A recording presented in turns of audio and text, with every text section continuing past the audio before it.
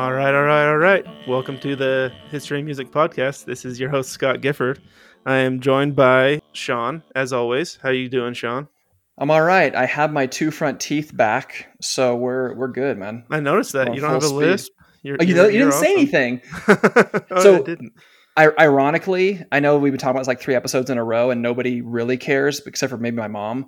But you'd be surprised how many people don't notice that I literally had my two front teeth knocked out and just never said anything. And then after I got them fixed, still didn't say anything. I'm like, wait, did you guys think I always looked like this? Or maybe it's one of those things where they're like, oh, wait, he's missing teeth. Has he always been missing teeth? I don't know. Now I'm too embarrassed to ask. And so they just don't say anything.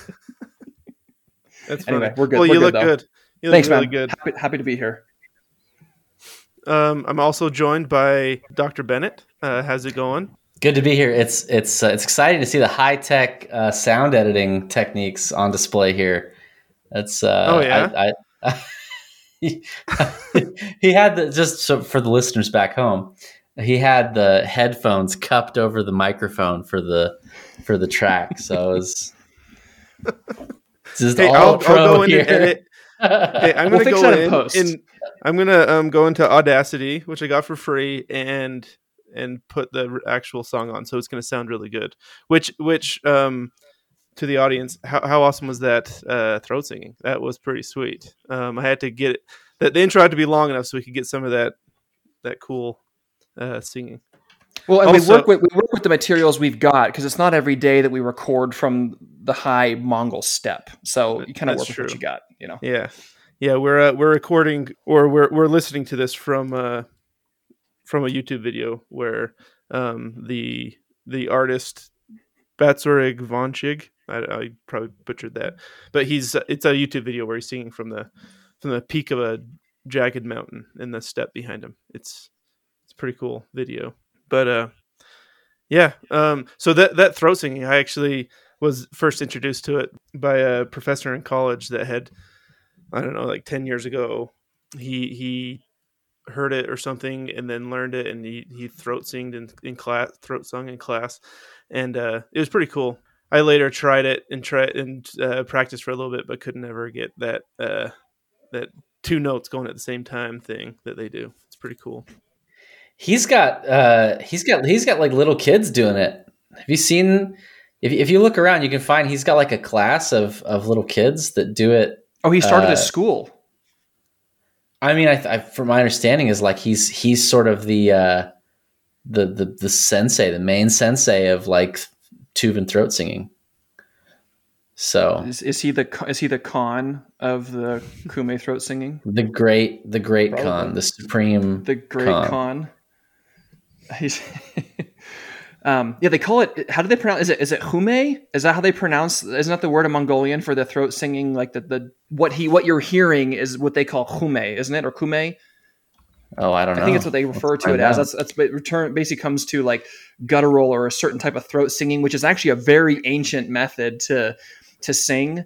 And they theorize that the way this type of singing got its start, because it's almost exclusively like an Asiatic kind of practice, is because in Mongolia you have these huge wide open spaces, like a lot of plains, a lot of wide open skies. You do have some mountains and so forth, but when you sing that way in these wide open areas, you can sometimes go to a valley or something like that and get like this really good echo, a really good vocalization and projection of your voice in Mongolia. And so it lends itself really well to have this sort of guttural throat singing in their traditional homeland, which I thought was kind of cool.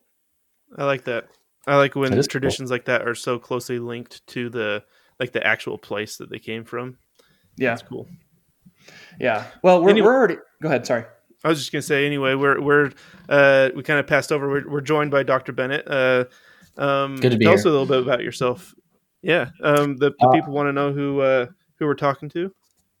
Yeah. So I run a group called Exit. It's a fraternal organization for guys trying to be more sovereign and break free from a lot of the structures of coercion. From your HR department to Jannies on Twitter to all these sort of backdoor, underhanded ways that the system that we live in gets people to comply. And I've been doing that for a little over a year. And I also run a similar group at with Tom Woods, who's a relatively well-known libertarian podcaster. And I have a Substack. And those are the big things. And I got 5 kids with 6 on the way. Well, not 5 and 6 on the way. The 6th is on the way. And nice. Congrats, man! Is that the first time you've said that on the air? Yeah, I guess so. You heard it here first. This is a you heard it here History first, and folks. Music exclusive. we'll put that in the Patreon so you can hear that behind the paywall. There you go.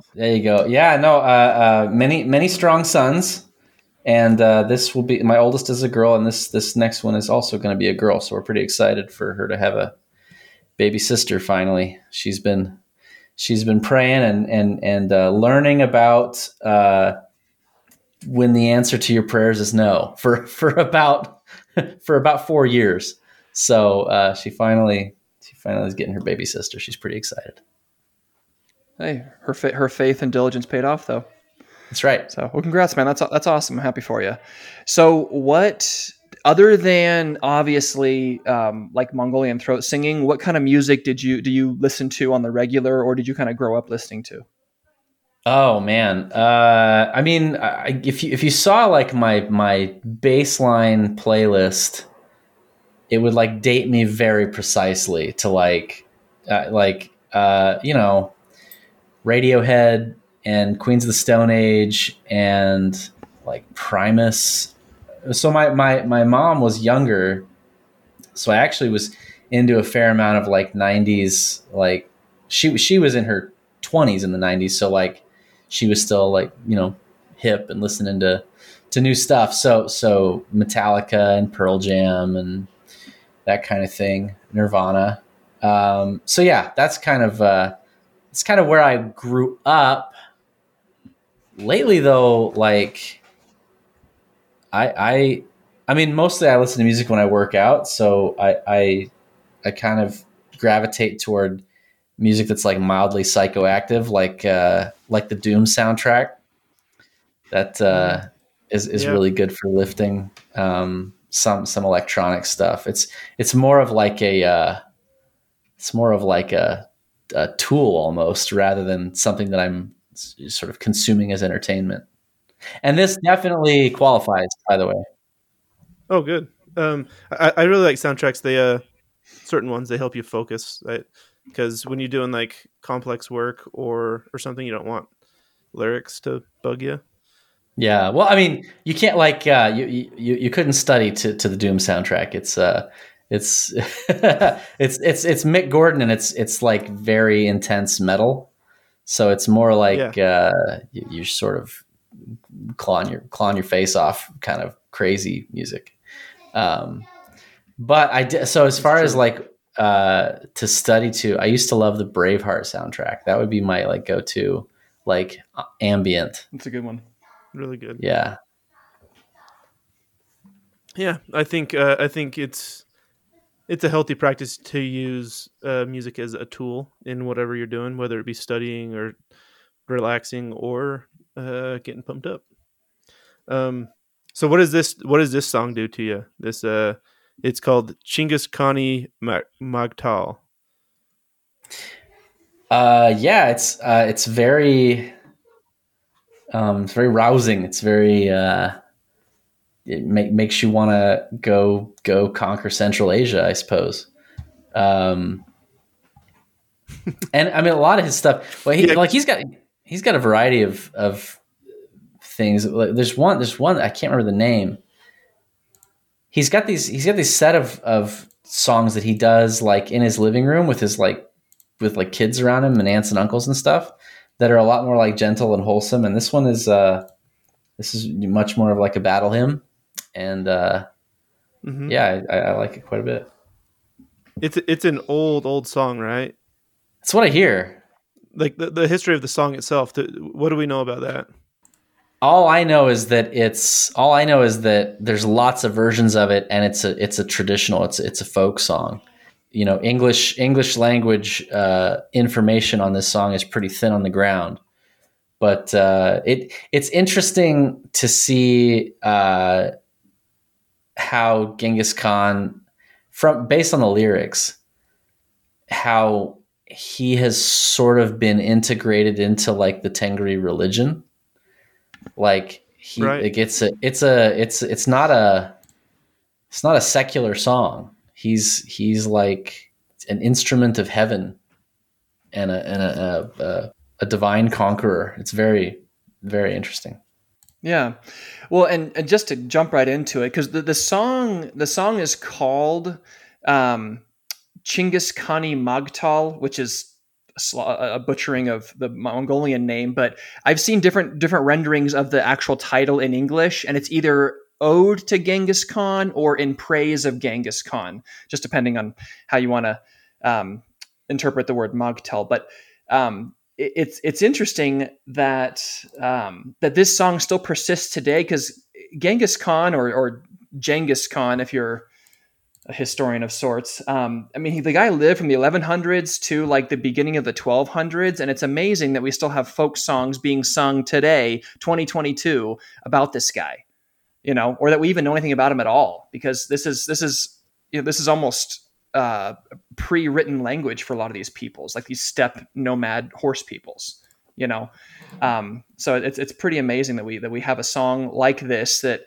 it can still be relevant today. It still kind of stirs the blood today about somebody that none of us here really have any specific connection to, but it still does. So it kind of awakens something in us, which I appreciated by your suggesting of this song, Dr. Bennett. But can you just give us, before we get to the lyrics, can you kind of give us like just a rough idea of just how you found the song, or what your experience with this song specifically is, or maybe why you picked it?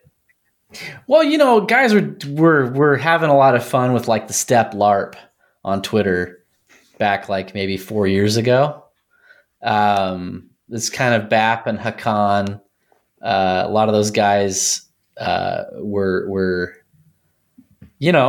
talking. Well, I mean, some of it is related to like, and you mentioned not having a connection to him, but like some of it was talking about like the sort of the Yamnaya and the Indo-Aryan horse lords that conquered Eurasia, way before this. And so viewing the Mongols as sort of the last holdout of this like conquering on horseback lifestyle that really that dominated Eurasia for centuries. And in the sort of revisionist BAP view, formed the seedbed for like every European ruling class. So, and like it's drawing clear parallels between the horse lords and like the Viking conquerors who then became the Norman elite, who then became the British ruling class. Sort of an idea that all of these ruling classes are connected, at least by sort of lineage, and talking about Proto-Indo-European myth, how there's kind of commonalities, and like he talks about the Tengri as the representation of the open sky, and yeah, I don't know if you want me to like just jump in, but like we get you really used to saying Heavenly Father, but what we're saying is our Father in the sky, and like the fact that he's up there is like sort of so natural and intuitive that you almost don't even like think about it.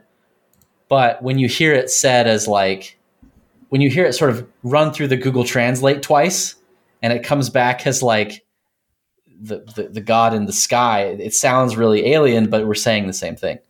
And I think from what I understand, the Proto-Indo-European title is Jus Pater, and which means Father God. No, Jus, I believe, means in the heavens. Let me see here. We're gonna do some. Well, I was thinking. I was trying to look at like the Latin roots in those two words, and it seemed like that's what it made my mind go to. But as we know, I have almost zero credentials, so I could be totally wrong. Yeah, well, I mean, this is from Wiktionary, so my source is clearly superior.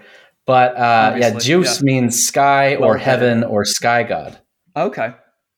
So yeah, it's heavenly father, which of course is where Jupiter comes from. That's the Roman god, is the god of the heavens, the thunder god.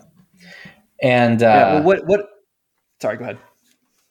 Well, so just to say, like, one of the things that I like to do is to sort of look at other religious traditions and try to see what they held on to from the primordial, I mean, in my view, the Adamic religion, what they held on to, what they changed, what is still, because we believe, like, if we believe that the reason that people are so motivated by and inspired by these other religious traditions is that they are motivated by the truth that's in them. They're motivated by what the Spirit bears witness to.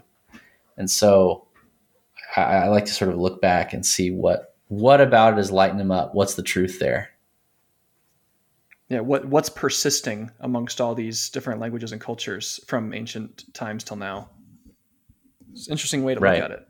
Yeah, and I find it interesting because, like, even in the, like, I still have this YouTube video up with him and the step behind him, and it's just a big blue sky, and so it's like you look at their surroundings, like the where they grew up in the actual, like, physical place that they're at, and how that might affect both their language, it affects a lot of things, but it also includes, like, their religion, like what their main god is literally the sky god Tengri, and it makes sense considering how much sky they have. It feels like they have lots of open space, big sky. Like, well, it's like a Montana on steroids. Isn't Montana like the big sky country or whatever? Because you have these beautiful blue skies. And, in preparation for this episode, as I was backpacking through Ulaanbaatar, that one thing I realized is that Mongolia is actually known for having not just blue skies, but having, like, sunny blue sky weather virtually all year long. They have something like 300 days of sunny blue sky weather almost all year round. And so if you have a people who grew up in an environment like that, then it's no wonder that that's kind of where their worship would centralize. Mm-hmm. Well, and when the storms come through, there's nothing to stop them. And so they're extremely, I mean, I grew up in Texas. I grew up kind of in the prairie and Tornado Alley. And one of the things, like, I went to BYU for college and lived in Colorado for a while. And, mountains are beautiful, but what I missed was the scope, the vastness of the sky, and the fact that it's this swirling, dynamic, changing thing, whereas the mountains, they look the same every day. And I think, especially because it's what brings the rain, makes the grass grow. It's what can, knock over your yurt. Like, just sort of a lot of the uncontrolled natural environment for those guys was the sky. Right. It was a harsh reality.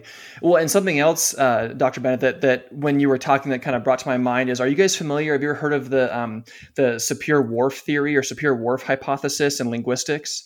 It's this idea that that the language you speak, like your native language, is how you shape the reality around you, or how you cognitively, like, process the world around you. And so that's why you have certain peoples who speak certain types of languages that may consider a little more harsh of a language, or a little more beautiful or whatever. Their worldview oftentimes will mirror or mimic that. And oftentimes it's the idea is it's all stemming from the language. And you were talking about, Dr. Bennett, like, in our theology, we call, God, the deity that we worship, the primary deity we worship is Heavenly Father. And I started my mission in Brazil, and in Portuguese, the word they use for Heavenly Father is literally Pai Celestial, which is literally celestial Father. and it's still this idea of in the heavens, but it's almost more of like an even more expansive than just, it's like a celestial following the same theology. It's a higher kingdom than all the other kingdoms of glory that the Lord has. So I don't know anything about Mongolian, the language, but I suspect that a language that's so ancient and so steeped in just the culture and the world around them, that it probably shaped what kind of people these guys were and who Genghis Khan was. Well, I'm sure it's kind of a chicken and the egg thing. Like, did the people shape the language, or the language shape the people? Or yeah, yeah. You see that with like the sex-based languages where there's feminine and masculine, like how that shapes. I'm sure that shapes people's minds differently. Well, this is a lot of preamble about what the song is. Should we get into the song? Yeah, works for me. It's not. There's not a lot of lyric, so it's not like we're not going to like glean a bunch of history out of it. So we'll just be throwing in anecdotes, I suppose, about the Great Khan as we go. Yeah. Bennett, do you want to start with the first line? Do you have it? Yeah. And again, this is translated from Mongolian, so. But I think every translation we found, we talked about it. They're all about the same. So it's, I think whatever we have is going to be as close as we're going to get. Yeah. Anyway, go on. Blessed by the eternal sky, born of the steppe, everywhere in blue-skied Mongolia, his name resounds in the world. And there's one of the things that I think is interesting is that it's definitely like he seems to occupy kind of a religious position in Mongol culture, and like he's almost sort of like the father Abraham, and like almost in a literal sense, because he's like the progenitor of. I was actually doing a write-up on this. Something like 18% of the population in the lands that he conquered are his direct descendants. In China specifically, yeah. Yeah. And it's like 0.5% of the entire world, right? It's a lot, yeah. And, one of the things that I found interesting about that is there's not a lot of like Khan energy in like Uzbekistan right now. Like not to like dog on them or anything, but like it's the people, just normal people. Like the Uzbeks look like Uzbeks, and the Kazakhs look like Kazakhs, and the Han look like Han. And even though they've all got this descent from Genghis Khan, it's sort of like homeopathic. Like it's been diluted and diluted and diluted until it's, you can find it in a petri dish in a microscope, but like, do they look like him? Do they act like him? Basically what I was thinking about is he's sort of like the test case for like this vision that I feel like some of us instinctively have of like sort of becoming immortal through our children. Mm-hmm. And it's like, nope. You're not going to become immortal through your children. They're going to be very different from you. They're going to be like their mother and their mom's parents and aunts and uncles, and then their kids are going to have kids who are it's going to be a quarter of you, and then an eighth, and so on and so forth. Yeah. I mean, it's like, you brought up Abraham. What you're talking about reminds me of the children of Israel. They split up into tribes, and they all have like their own thing, and then they're obviously not always faithful, and God has to rebuke them and all that stuff. And so it's like, it's without a unifying religion or myth or something, they're not. Mm-hmm. Your progeny isn't going to be like you unless you're intentional about it, and not necessarily going to be a people. And I was talking to a friend of mine who's Jewish, and I was talking to him kind of about this subject, like, because, I am of the tribe of Ephraim, and like, whether you accept that, right. And whether you accept that factual claim or not, like, it certainly could be true. Like it's entirely plausible that some of the children of Abraham could end up blonde and blue-eyed, and some of them might, like my friend, could look Jewish, and it's like, you're radically separate, even though you have the same lineage. And I think Abraham is maybe an example of the best way you could do it, because he both had a lot of kids and inculcated a worldview, a culture. And like that's, Genghis Khan probably wasn't even attempting a project like that, but it's interesting to see the differences. Yeah, that's I've had to like when the brief study I've done on Genghis Khan in the past few days, it's like you have to keep in mind what were his goals. Like what Right. It makes so much more of what he did more clear to imagine what his goal was, which was just to, I don't know, take over as much land as possible in as fast a time as possible. I mean, according to what he did, that's what it seemed like. But I almost think he just liked war. Like he wasn't really he wasn't like optimizing for wealth or optimizing for, no, for longevity, for anything. Yeah.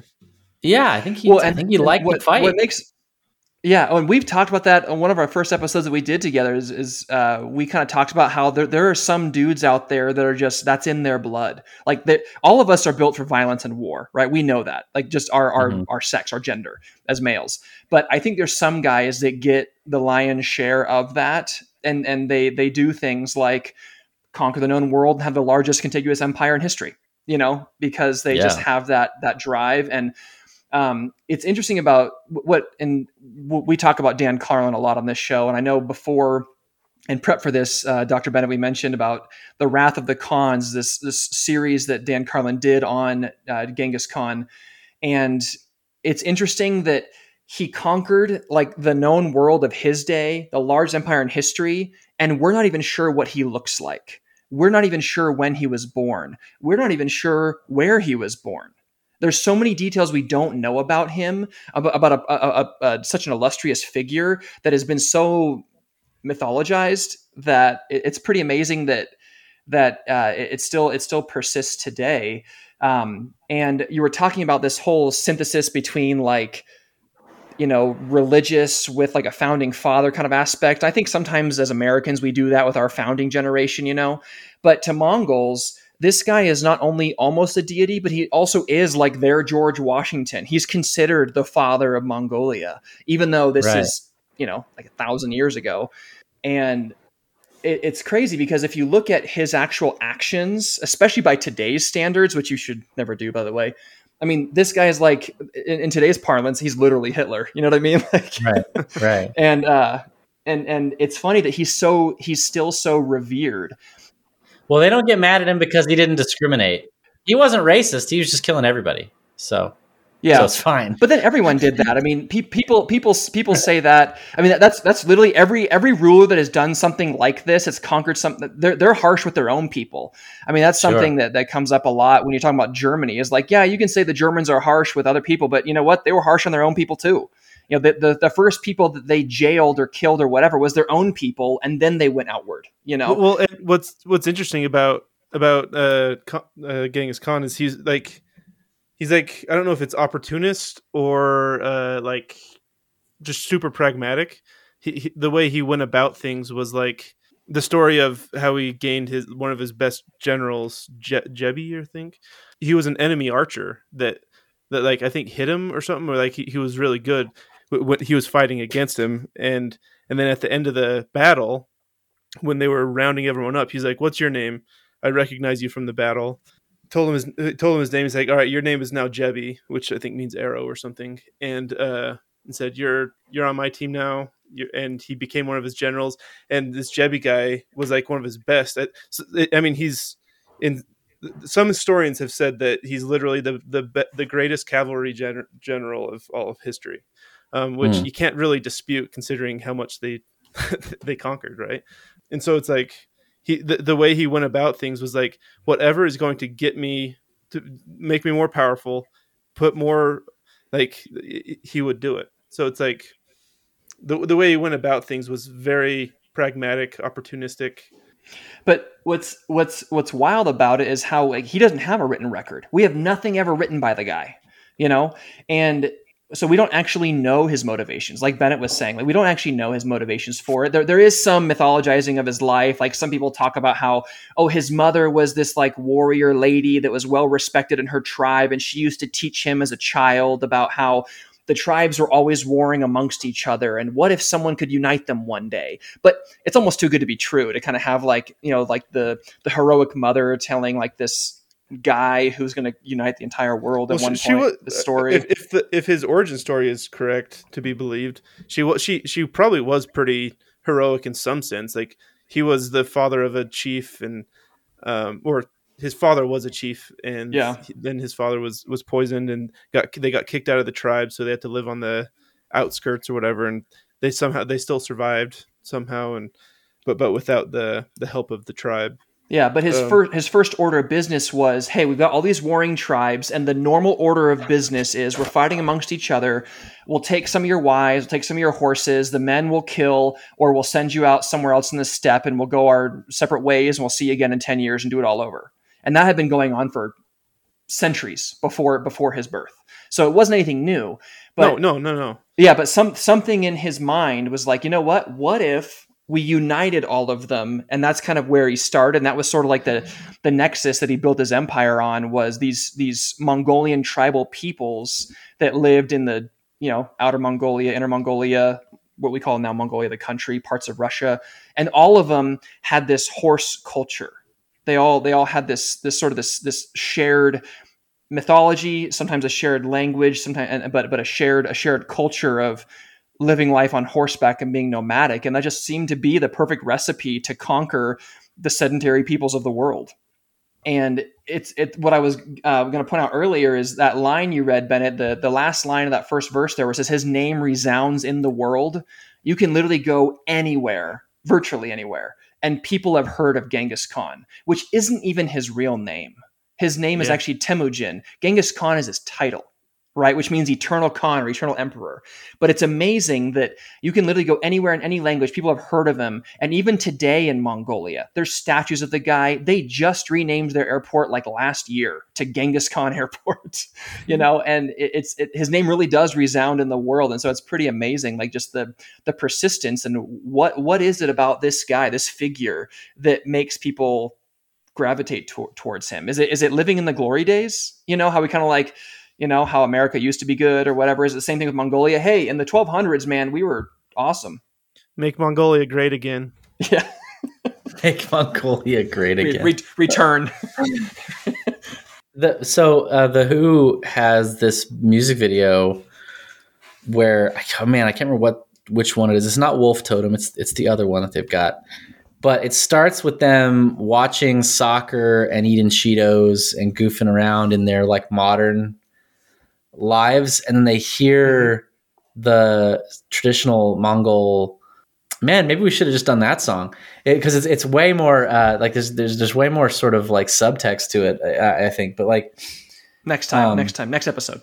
Yeah, but they start jamming on these instruments and they're singing, and it's like this very self-consciously like reactionary, like we gotta stop screwing around with all this modern stuff and get back on our horses and start being like Genghis Khan again. So yeah, I think for sure that's part of it. Yeah, well, I mean, I had there's a guy I knew that served his mission in Mongolia, and he told me it's like 30% of Mongolian population today is still nomadic. They're still living in the gers or the yurts or whatever. They're still moving around on horseback. So half or a little more than half the population lives in Ulaanbaatar, the capital, but a lot of them are still doing the nomadic thing. And I don't know any other quote unquote modern country in the world where you're still living your ancestral way, or there's a large portion, at least a quarter of your population is still living the way their ancestors did 1,000 years ago. And you could change very little, you know? Yeah, that's wild.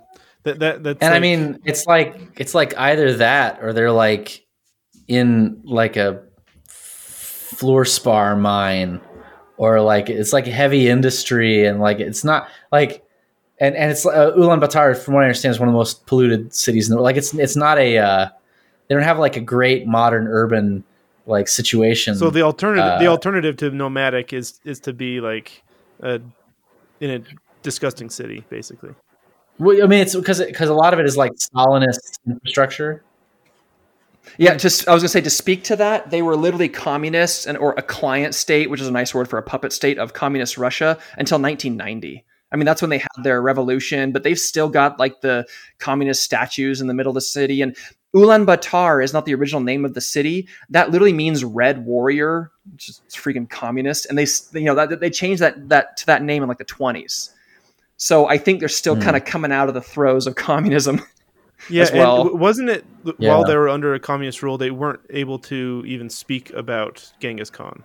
Yeah, he was considered reactionary for the communist leader. And actually, during the time, I guess there was some talk of I don't think he was building a statue to him or something, but this is back during the Cold War, and the Secretary of State of Mongolia, was dismissed by communist Russia because of that, because he was basically kind of pushing for, that little bit more of a nationalistic feel to their communism in Mongolia.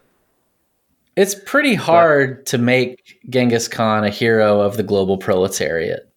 So, like, I get it. I do want to show, like, just read some of this. It's Juve Juve You is the name of the song by The Who. I'll read a little bit. It's been so long, eating and drinking, being merry, how strange. Taking our great Mongol ancestors' names in vain, how strange. Would not honor our oath and destiny. Why the valuable ethics of the ancestors become worthless. Hey, you traitor, kneel down. Hey, prophecies, be declared. You're born in the ancestors' fate, sleeping deeply, can't be awakened, blindly declaring that only Mongols are the best, born to live as nobles, yet can't unite as one. Why is it difficult to rise our nation up, etc.? So it's very on the nose. It's clearly like let's be a Khaanate again. Oh, Black Banner, be awakened, be awakened. Oh, the Khaanate, rise and rise forever.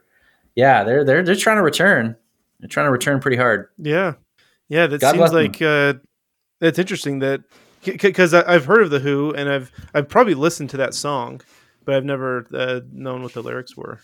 Well, and for a little bit of context on what we're talking about, I mean, the Mongols were known for many things, but one thing that seems to be a hallmark of these people is they're extremely hardy. I mean, they would live basically off their horses. They had this like symbiotic relationship with their horses. And so their horses could basically forage almost anywhere, these steppe ponies they would ride.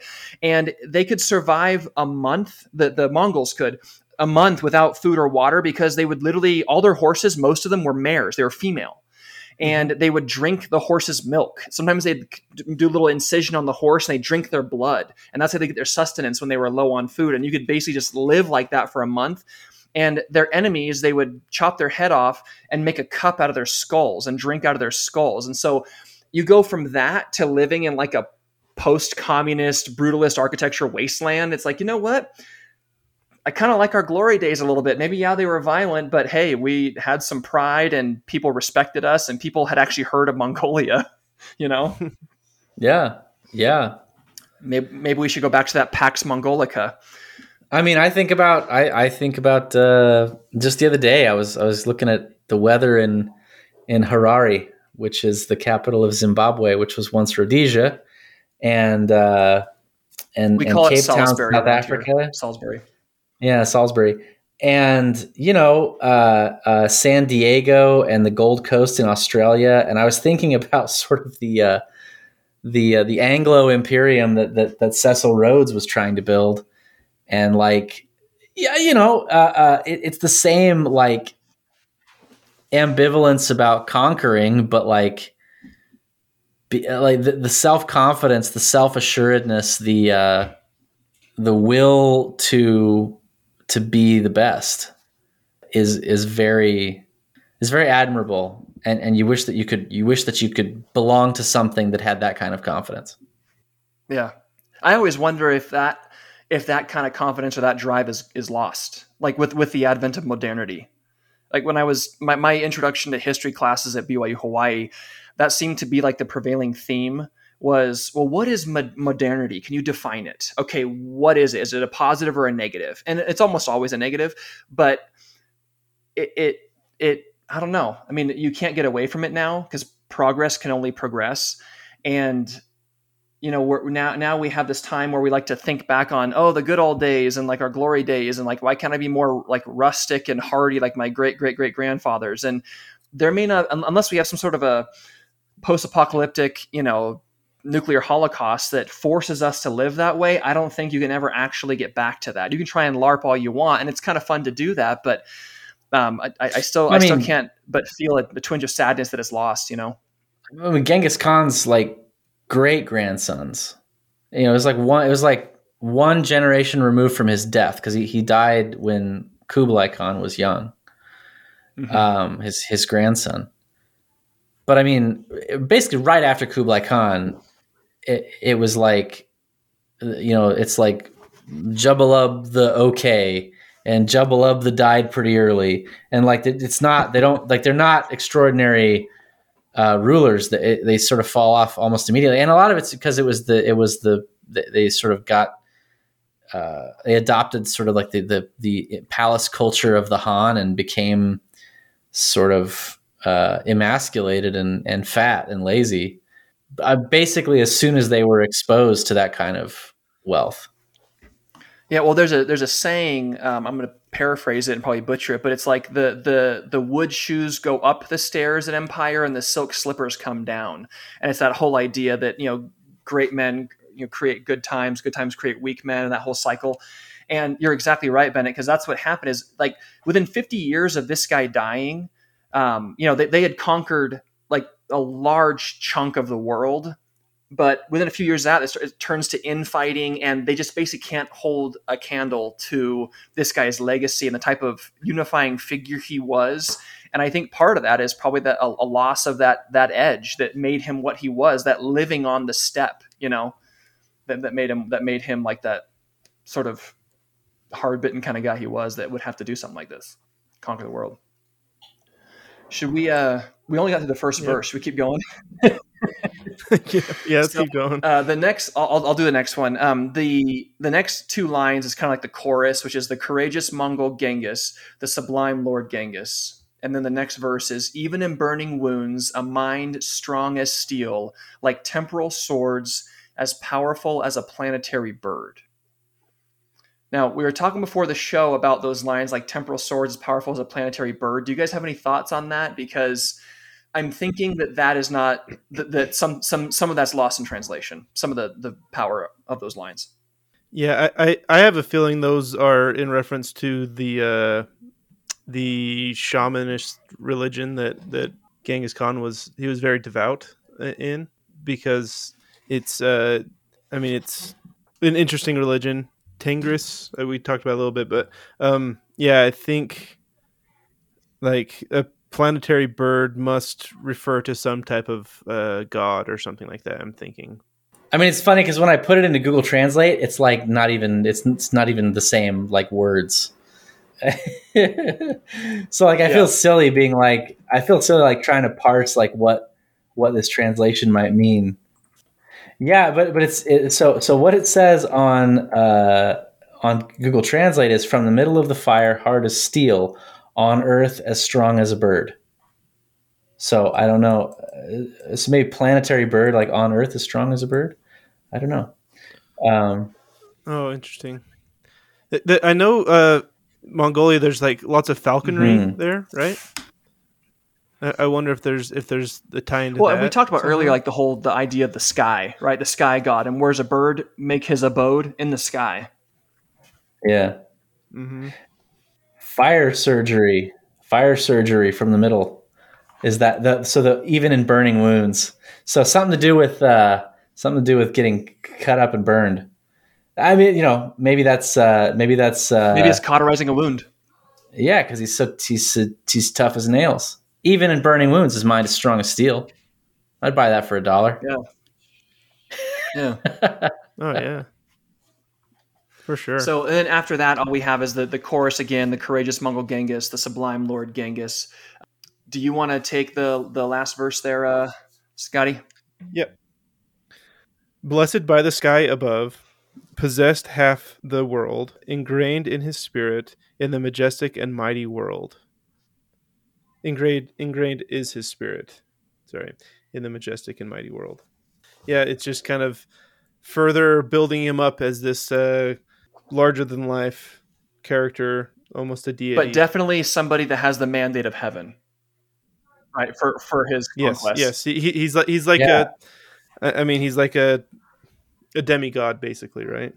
Blessed by the sky above. Makes it seem like he's the mandate of heaven, more than a normal person. Sean, you're muted. Sorry about that.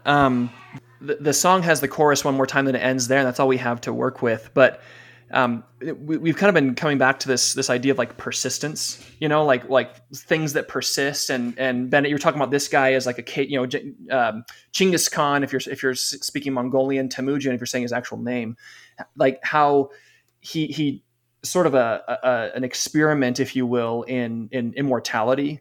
Trying to achieve immortality through your own actions, your own works. And I think a case can be made on both sides, because as we talked about, this guy's empire, the Mongol Empire, did persist much longer, a long time past his death. The Mongol Empire lasted for, I think it was like itself as intact peace, I think for about 100 years, but you kind of felt the ripples or the repercussions of that empire for up until almost the modern age. You have successor states to the Mongol Empire that existed all the way until like the 1850s. You've got the Mughal Empire in India. You've got the Crimean Khanate, in Crimea.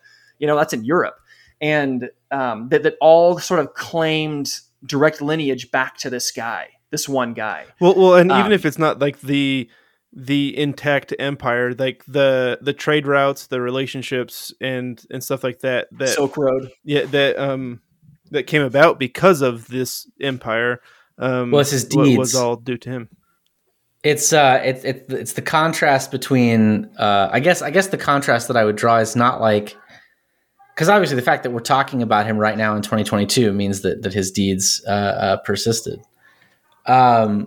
It's more to do with is the answer just to like have a bunch of kids? I feel like a lot of people in this sort of like trad dad culture, they want to think like I'll just have kids and that'll be my legacy. That'll be the mark that I leave on the world. And the Greek notion of immortality that Bap talks about a lot is kleos aphthaton, which is undying fame. And it's the idea that your deeds will ring out and poets will sing of you forever, which is sort of what he achieved. And I mean, like in terms of like his material impact on the world, it's pretty obvious that like he probably made more of a difference through the millions of genetic lines that he snuffed out than the ones he created. Yeah. And I mean, yeah, so it's and the idea of kleos aphthaton is complicated too, but just it's interesting to think about like the most extreme cases, the most extreme human mortal movers in the world, and what it all amounted to. Yeah. Well, and it's almost like, I mean, what legacy is more important? The fact that everyone, whether they want to or not, in the world is pretty much descended from this guy, and maybe either doesn't know it, or they know it and they don't like it, or there's a handful that does like that, or the fact that we all know him for his deeds, right? I mean, is there which one has a higher value? It depends on at what point in history you're at. I think maybe if you're like 1 or 2 or 3 generations past him, then maybe it is more important to be his literal descendant. But as time goes on, I think that answer changes probably. Well, and what's ironic about that the statement of which one has more value is he did both, right? Yeah. He basically like got his DNA into the bloodstream of history, but he also conquered the largest chunk of the world that anyone's ever seen. And so whether you know him because you're related to him, or whether you know him because of his actions, either way, he comes out on top, right? And so like you're saying, Bennett, with this whole like trad dad movement of like, oh, I'm just going to have like 8 billion kids and that's how I'll leave my legacy. And that does work to some degree. But I think if you don't have that a type of culture or a type of family structure where you're reflecting back on your ancestors and who you descended from and what brought you to where you are today, that's not going to work as well. So you have to kind of create an environment where your legacy can persist by not only having those children, but also like leaving them something, teaching about where they came from, so to speak. Well, yeah, and basically, it seems like the way that they did, because I looked at sort of the families of Genghis Khan and his next, I think, 3 generations of rulers. And it seems to be the case that basically they had their like monogamous one family that they actually like cared about, and maybe 1 or 2 concubines who they would sort of maintain a lifestyle for, but like their kids wouldn't inherit, and they wouldn't like it was sort of like you get to be rich and high status because you're the Khan's concubine, but you don't get to, you're not sort of a political player. And then, but the one wife, the main wife, was like raising the heir to the throne, and the heir would be sort of chosen from among those children. And then it seems like everything else, all the other extracurriculars, were just no contact, no involvement. Which, I mean, of course, like tens of thousands of people. So like, how could you possibly? Mm-hmm. But yeah. So in a sense, like in terms of how he actually acted as a father to his children that he was acknowledging as his heirs, it's more sort of scaled down and standard than would appear from how many kids he produced. Well, and I think, I mean, we talk about how, people may not be familiar with like what he's accomplished, or they may like disparage Genghis Khan because, oh, you killed my, 8th great grandfather 1,000 years ago in China. But Dan Carlin, going back again to Wrath of the Khans, in the very beginning, he talks about how as a college, like an early college student, he wrote a paper on Genghis Khan, like did a research paper on him, and kind of wrote glowingly of like how great the cavalry was and their tactics were so just unstoppable. And his teacher at the time was Chinese. Like this is in the U.S., but his teacher was Chinese, and his teacher basically gave him an F on his paper and brought him into the office, and he's like, "Look, some people don't." Some people are basically what he said was, some people are still mad. They're still mad at Genghis Khan, at least in China. He's not looked at as like this unifying, like father figure, father of the country. He's looked at as like this butcher, literally Hitler, if you want to call it in today's language. But I think a lot of it does depend on, okay, where are you from, and how tied into your country's or your family's history are you, kind of will determine what your opinion of this guy is. Mm-hmm. Because, I mean, the estimates are he killed 11% of the population of the world. Yeah. Yeah. Something like 37 million people or something. Yeah. I read somewhere, I don't know how true this is, but some climate scientists say that because of the depopulation that he caused, the Earth actually cooled down because of how many people he killed. Yeah, I read that too. That it says that it was actually a good thing because he scrubbed 700 million tons of carbon from the atmosphere and allowing forests to regrow. Yeah. Wild. He's a climate hero. Yep. Yeah. That's he was an ESG hero. Yes, he was. What's crazy, and you can't get into talking about Genghis Khan without going over some crazy numbers. But he did it with only an army of 100,000 people. So his army, which is big, but it's not super big even for the time. He was regularly going against armies bigger than that, and he would deploy maybe 1/10 of that per battle or whatever. Like it wasn't a big army; they're just super effective. Average KD spread 370-1, right? Yeah, that's pretty amazing, especially for that era. But the secret to their success was basically archery and horseback, like their horsemanship. So not only could they survive just living off their horses. But every Mongol warrior would have like 2 or 3 horses to his retinue. And so what would happen is they could ride at full speed till the horse they were riding got tired, and they'd switch mounts and keep riding full speed. And they could do that 2 or 3 times. And so they could travel like 100 miles a day, which in this era was completely unheard of. That's like space age speed. Yeah, right? You read about any ancient warfare, and speed is everything, basically. Right.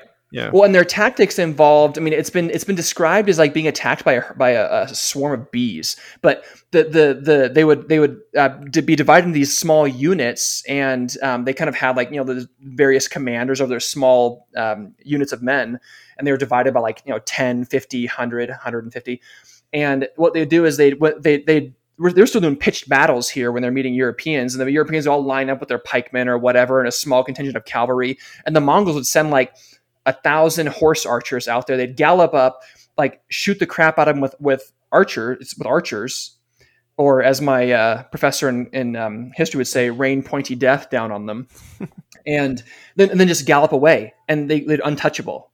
And they would do this so many times. Oftentimes, people would just forfeit the battle based on that alone. But if they did try to attack, the horse archers would wear them down so much, their fighting spirit was so sapped that anything that was left would get mopped up by these lancers that they all had also on horseback that the Mongols would employ. And that was basically their entire tactic in every single battle. And people just didn't know how to cope with it. In StarCraft, we call that kiting. They would pull aggro and then withdraw, and then, real quick hit them and then move. Yeah, you can actually do that. In Age of Empires, you can actually be the Mongols and do exactly this with their unique unit, which is, oddly enough, a horse archer. So, they're pulling aggro way before StarCraft. They invented it. They actually did invent a lot of military tactics and like actual technology, putting a hook on their spear to, pull someone down or whatever. Things like that. Like they revolutionized a lot of things that way. Well, things are winding down a little bit. Any other parting thoughts we have about the Great Khan? I've got a couple, but I'll let the good doctor share his last thoughts, because I'm always here. I'm always talking, so I don't want to monopolize. As usual. I don't know where I really wanted to go with this. I feel like we covered the big things. It's a fascinating topic, and I wish I knew more about it. There is a book called The Secret History of the Mongols that I'm planning to check out. That's supposedly like the almost scriptural document that seems to be the only source of this time period and like the seminal work on the Mongols. It's what they got. And it's got a cool, mysterious name. So yeah, it does. And Kublai Khan was literate, as far as I know, or he was at least very interested in inculcating literacy. So it's a little bit surprising that the history is so shrouded in myth. But I think he was like 12 when Genghis died. So maybe he grew up and learned to read or something, and then had to kind of piece it together from, kind of fish stories that his dad or his grandpa's like bros would tell. I don't know. It's interesting to think about, though. Mm-hmm. But that's all I got. Well, we already talked about like this legacy this guy has left, and just everything in Mongolia is named after Genghis Khan or some version of his name. In fact, there's been they've introduced legislation in Mongolia to basically regulate the use of his name to prevent it from being too trivialized and too over commercialized, because everyone is just Genghis Khan everything. Genghis Khan macaroni and cheese. Genghis Khan the lunchbox. Yeah. Yeah. Well, and one question. Vain repetitions, right? Right. Well, I have one more fun fact that I'll share relating to this guy, and then I have a question. I want to see if you guys. I don't know the answer to it, but I want to see if you guys have any thoughts on it. But so part of this guy's conquest, he conquered most of Asia. He got all the way to Poland, but some of the first territories he conquered was China, and he pummeled the Chinese and the Koreans and the Japanese. But there was 2 different times where where his successors were attacking the Japanese home islands, and they were disrupted by a massive storm in the sea of, I think it's called the Sea of Japan, the one that's between China and Japan, and all the Mongol ships basically like sank, which basically prevented them from attacking Japan those 2 separate times. And so the Japanese called that storm a divine wind, or in Japanese, kamikaze. And that's where the term kamikaze comes from, that persisted all the way into World War II. It literally means divine wind. And it's a word that its origins come from this divine wind that protected the Japanese people from the Mongol hordes. By smashing their ships. And that's something like, yeah. Yeah, and then they use it, and then it turns into a plane smashing into a ship. But I guess the spirit of the word is still there. But so my question is this, and this will be my parting thought: is what do you guys think it is that makes people look positively on Genghis Khan when they could look at him as someone like a Stalin or a Mao or a Hitler? Like, why is he looked at so much more positively than other men of history who have done similar things, maybe just more recently? I think a lot of it's just recency. I think a lot of it's just that he's been gone a while, so now he's like pirates, or nobody's mad at the Assyrians, even though they would like stick a hook through your nose and your ears and drag you on a chain by your face, like. And they'd like kill all of your relatives, and they'd send you like, and everyone you ever heard of, scatter you to the winds, and you'd never see anybody you knew ever again. Like it goes from being horrible to being like kind of metal. And I think it's based now because it's 1,000 years later. Yeah, I think Genghis Khan's comfortably metal at this point. Yeah, and it's almost hard to conceive of that kind of violence. And widespread. Like the numbers that we're talking about is just wild, and so I think part of that is like we just can't even think about that. It's almost unbelievable the number. Oh, I killed 10% of the world's population 1,000 years ago or whatever, and it's like, what? We can't fathom those kind of numbers, right? But I also think he wasn't ideological. Like, it's kind of like what I was saying about like him not being racist, like.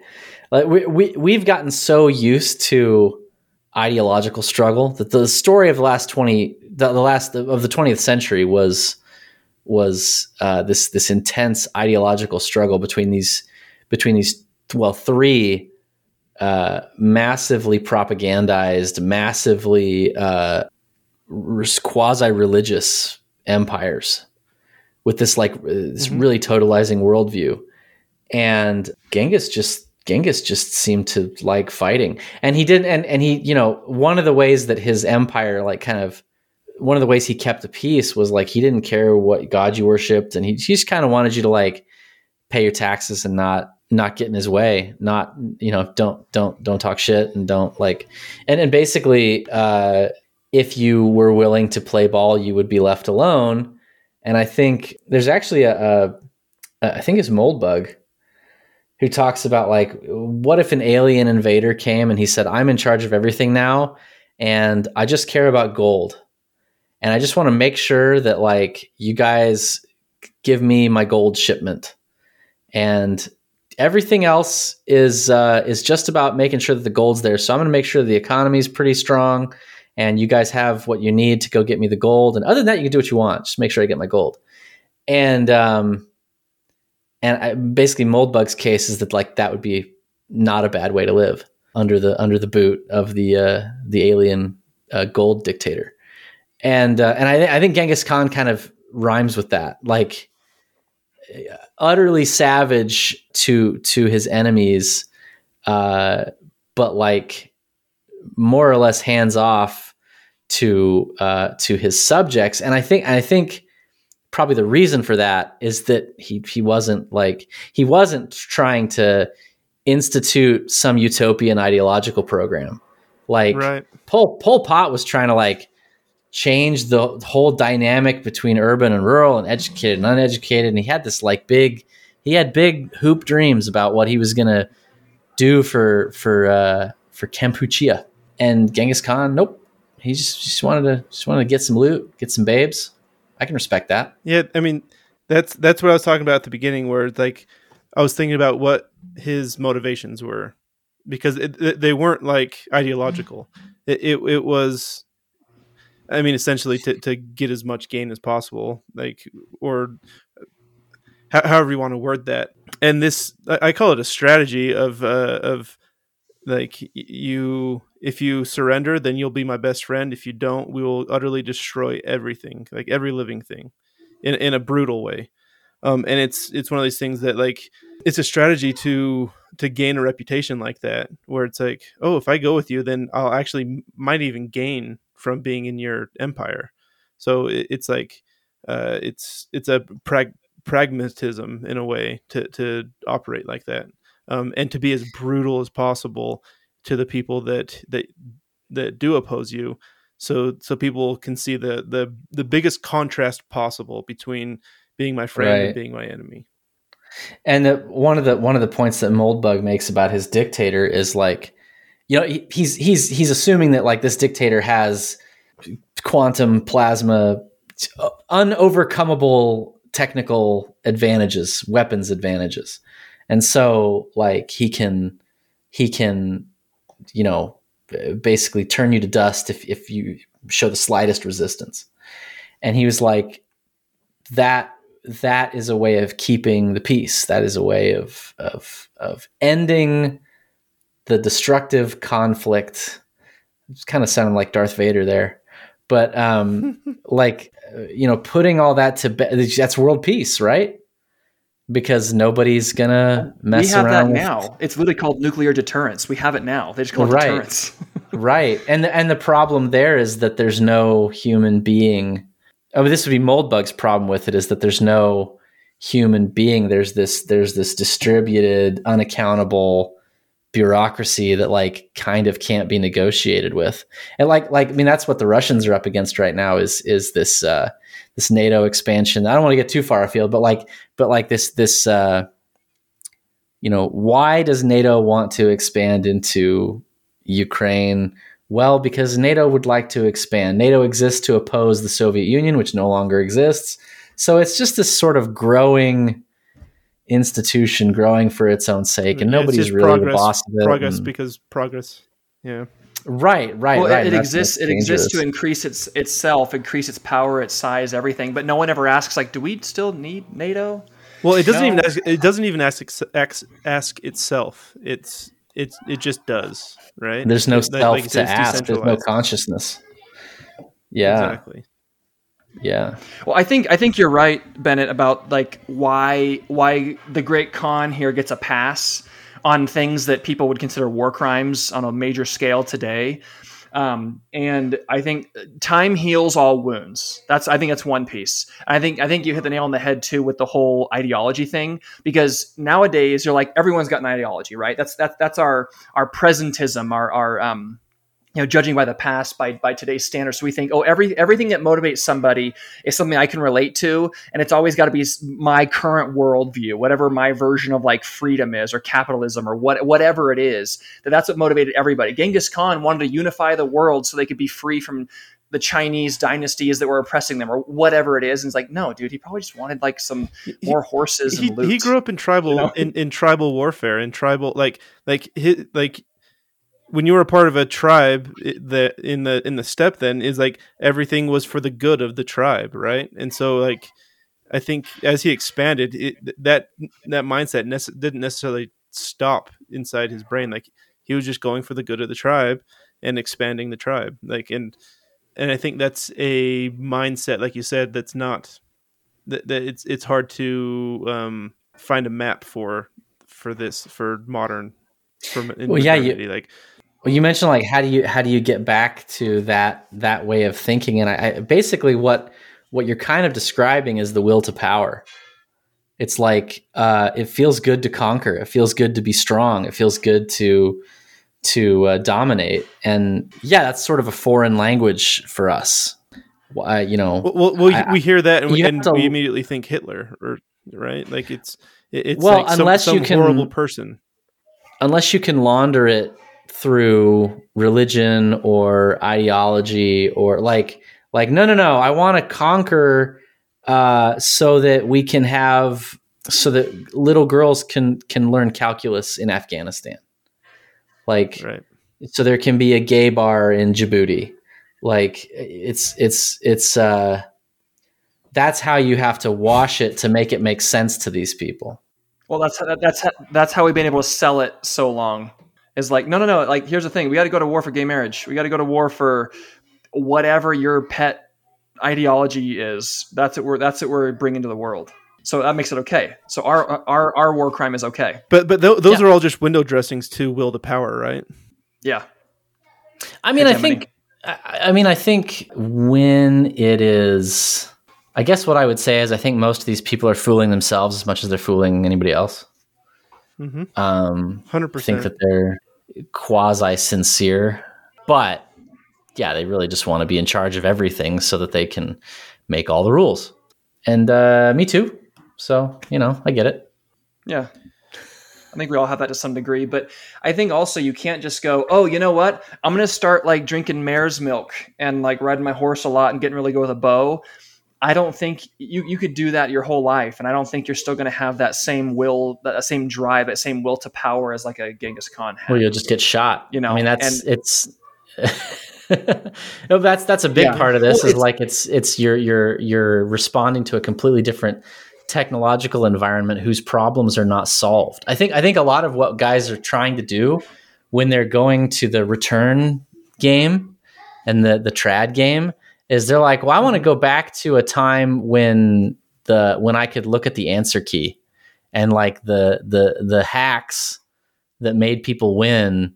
I know those hacks, so I'd go be a horse lord, or I'd not necessarily literally like thinking about time travel, but like they're imagining a world that makes sense, but the world is anti-inductive. The fact that it makes sense to you means it would unravel immediately because all of the other people who are just as smart as you would figure out the same things, and you'd end up right back where you are. So yeah, it's I think taking that mindset of the desire to excel, the desire to be the best, the desire to dominate, and then doing the really hard nitty-gritty tactical math of what does that look like here and now? What are the channels through which power flows here? It's not horseback. Yeah, it's not archery.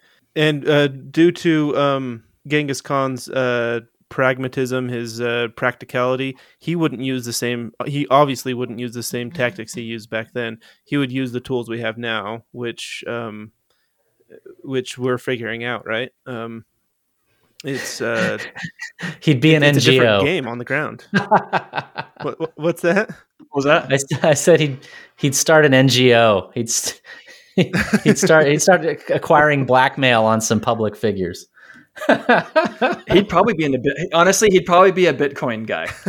He might be. He'd be doing the NTX thing.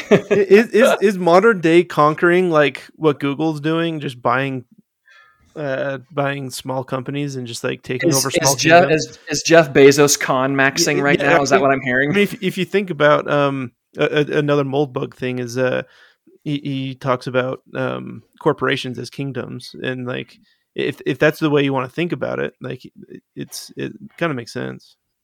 But in theory, yes, but yeah, in theory, yeah. Amazon is so dug in like a tick on the backside of the federal government, and like there's no. It is not independent or sovereign in the way that like the Dutch East India Company was. It's very much a logistical arm of the state, and Jeff it's a convoluted system. Jeff is a functionary. Elon has been a functionary, is trying to be something else, and it remains to be seen how successful he'll be at that. But I think that's always the challenge, right? If you're living within this giant leviathan, then your pathway to personal power means being like kind of this Gavin Newsom figure who says all the right things and kisses all the right asses and certainly in the short run. I actually believe that about Arnold Schwarzenegger. I think Arnold Schwarzenegger was a classic will to power fascist Nietzschean, and he decided that the right way to go about that was to be like a centrist, basically liberal in California, and run for governor and get as much power as he possibly could. But you can see the spiritual impact of that on him, and now he sucks. Yeah. I mean, you can try and think like, oh, that'll be my strategy to like, I'll infiltrate the system, but to infiltrate the system will you have to infiltrate internalize. Yeah, you have to internalize something. It corrupts whatever it touches. Yeah, exactly. You can't escape the corruption.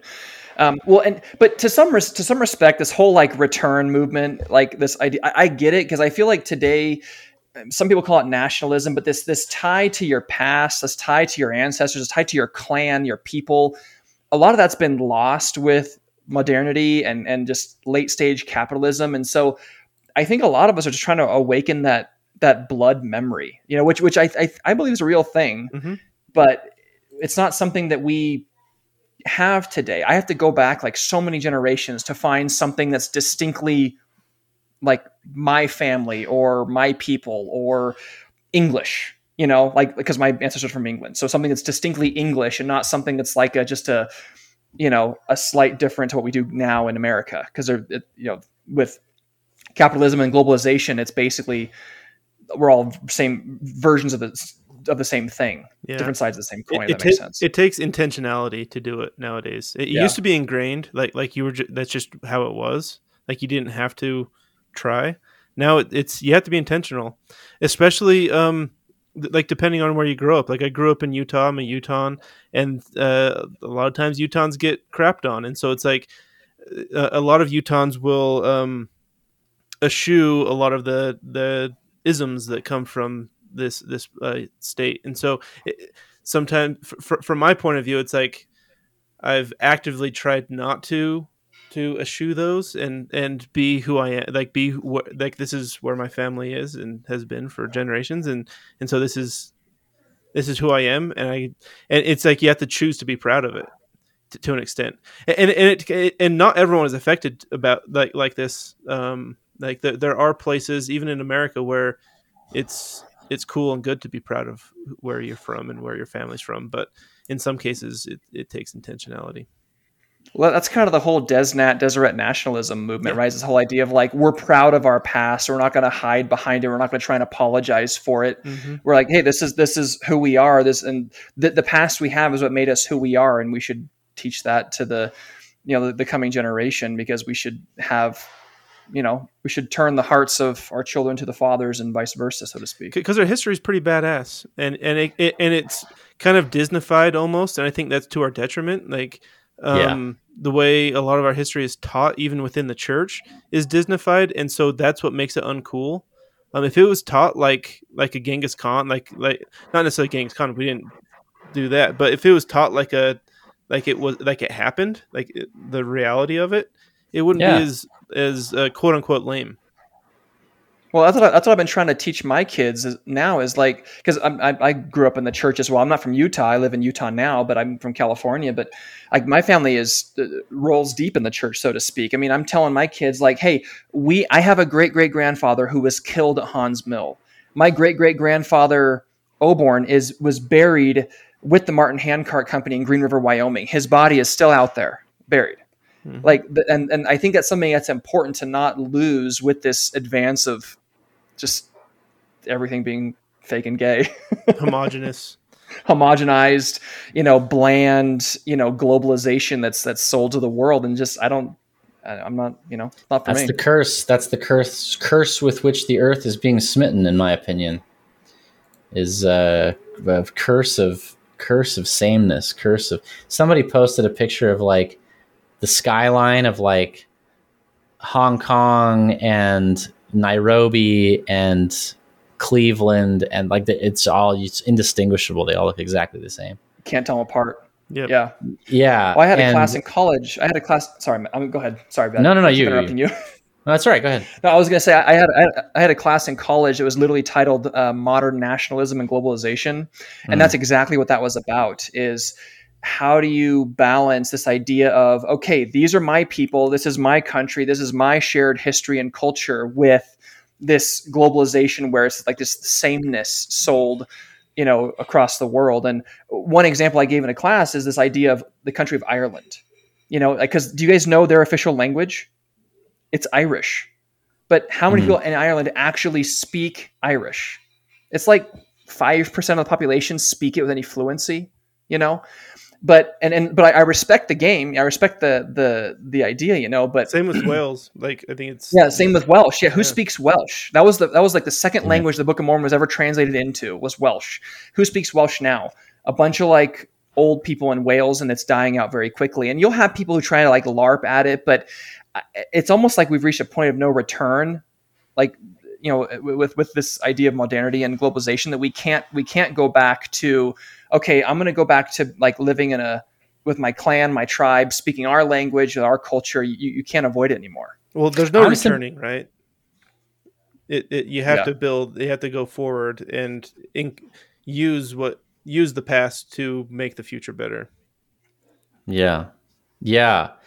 I'm sympathetic to Balaji Srinivasan's idea that essentially what is happening is that geographic and ethnic loyalties are becoming incoherent because our bodies and our words travel too efficiently, too seamlessly all over the world, and we're just too able to connect with foreigners and too able to we're sort of packed in too tight with people we hate in our geographic neighborhood. And so his vision is basically that there's going to be some kind of technological solution for a distributed state where the thing that the primary unit of politics is not going to be these geographically circumscribed ethnoi, population groups, kin groups, because that's no longer coherent. They don't exist anymore. To some extent, that's a consequence of policy, but to some extent, it's also just technology. It's something that's difficult to stop. And so part of what I am trying to do with all of my various online projects is to locate my tribe all over the world and connect them in a way that is more real than just we follow each other on Twitter or we vote the same way. Who cares? Like finding the people that you really have that sense of asabiya, the sense of peoplehood with. Right.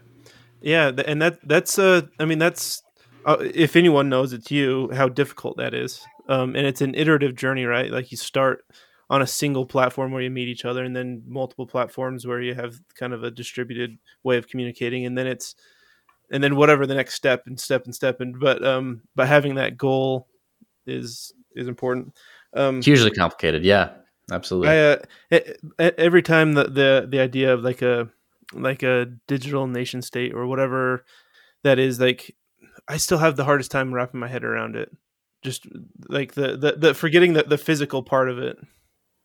Yeah, I've heard his take on what that will look like. I don't know that I don't know that his take necessarily resonates with me about what it will be, but what I do feel pretty confident about is that he's right that the current system is not a coherent map of the way people actually understand themselves and right. understand their relationships. That makes sense. So trying to replicate that digitally? I mean, I don't know. I don't know how you do it. I don't know. I don't even know what it would look like, but I know that the way we do it now is already ceasing to make sense. Right. So something will replace it. Do you think maybe the glue that connects us, might be the determining factor. So, because a lot of times what we connect on now is, we have shared mutual. I mean, Scott and I listen to the same music, so now we're friends. And not to disparage our friendship, Scott, but do we need something that can persist more than that, more than just shared interests or close proximity? This kind of gets back to the Genghis Khan's progeny, right? His is like what unified them, and then what disunified them, like what separated them. And I think it is what it comes down to is like a shared. It's kind of hard because at what point, like you said, like we share music, we share some political views, we share some this that, but like how much does it take to actually unify somebody with somebody else? So I don't know. I think all the time about where the family proclamation says the family is the fundamental unit of society. Mm-hmm. Because I think that is such a profound statement that just went completely under the radar because we thought that what they were saying was family is important. Mm-hmm. But I don't think that's what they were saying. I think they're saying the family is the fundamental unit of society. The family is the dimension of analysis at which policy should take place. And partly what I think that can mean is that politics ultimately, the wellspring of politics, the first states were families. And some like Nietzscheans and communists and libertarians, a lot of like their model of the first state was the stationary bandit, right? Like I'm a robber and a raider and I'm stealing stuff, and then I'm just going to sit tight and have a deal where everybody gives me stuff instead of me stealing it, and that's safer and less friction for everybody, and that's how the state began, which I think is bogus. I think basically you had guys like Father Abraham who were powerful and charismatic and blessed by God, and their family, his sphere of influence came to encapsulate a broader set of people than his immediate family. He kind of had a retinue. He had a following, and he intermarried with some of them. And I basically, I guess what I would say is the way that you become more than just acquaintances, the way that you permanently ally is the way that your ancestors permanently allied, which is by marriage. You become, you unite your interests in essentially a child who is the heir of both houses, or a set of children. Literally united in blood. Right. And I think ultimately, one of the things that one of the reasons why Genghis Khan's, millions and millions of offspring reflect just the circumstances of wherever they were when they were born, when that line was created, is that there was no effort to select their mates, effort to select like their family circumstances, apart from just whatever was going on in that region. So like basically what I would say is you are looking for people who are the right sort of people with whom you would like to ally in that sense, who you'd like your children to be like them, and you'd like to have their qualities and to have their culture. And the idea that we outsource all of these decisions to the kids who really badly want to have sex is just the dumbest thing I can imagine. That's just almost nobody is less qualified to make that decision. And there's an argument to be made that there's wisdom in the blood, and sort of what gets your motor running is something to be weighed in the balances. I think that's true, but I think families should have much more of a role in the type of people that you marry, like at minimum in like a really strongly advisory capacity. Well, I actually need to get going. I have a recital, dance recital to get to. But I guess to end up. What's that? So I scared you off with that take, huh? No. I was going to add on it as a closing note. Close to close to home. As a closing. I think I can pull a white pill out of what you said, because there's been a couple black pills, but I think you talk about aligning yourself with people that you want to be aligned with, and it wasn't readily available to Genghis Khan's children, right? And children's children. But we in modernity have the ability to find people, right? We have the ability to find our tribe, and that's what we're doing. That's why we're here together right now. And so I think the church has often referred to the internet and modern stuff as blessings and tools, and I think we need to use them as such, and we are. And so I think the white pill is we are using it to our advantage. It's an uphill battle, but it's there for us. So. Well, and you talk about this a lot, and I'll finish with this. I know you got to go, Scott, but you finish with this a lot, or talk about this a lot. Excuse me, Bennett, in Exit and other things. Is it's not just I want to take care of my family and just like escape from the world and be a lone man in the wilderness, with my family, and like live on my own. But you got to worry about who your kid's going to marry.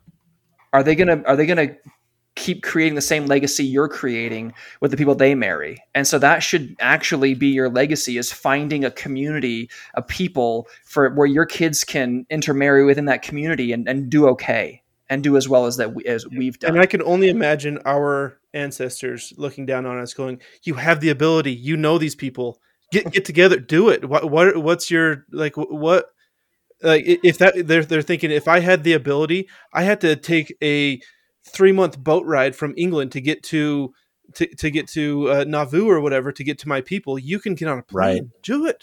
What's your deal? Go get on Twitter. Yeah, go date that mutual girl in Alberta or whatever. Go do it. Honestly, what have you got to lose? Who cares? But hey, so we'll end it here. Bennett, I appreciate coming on the show with us, man. This is actually probably our longest episode ever, so hopefully the kids at home enjoy. But as a parting thought, is there anything that I know you kind of said in the beginning, but is there anything you want to plug or shill, or where can the folks at home connect with you if they need to? Extra Dead JCB on Twitter, extradeadjcb.substack.com on Substack, and exitgroup.us. Those would be the places. Cool. And we'll link those in the show notes as well. All right. And we'll play the song on the way out so you can listen to all the awesome throat singing again. Try and pick out some of the lyrics. We'll see you. Awesome. Thanks, guys. See ya.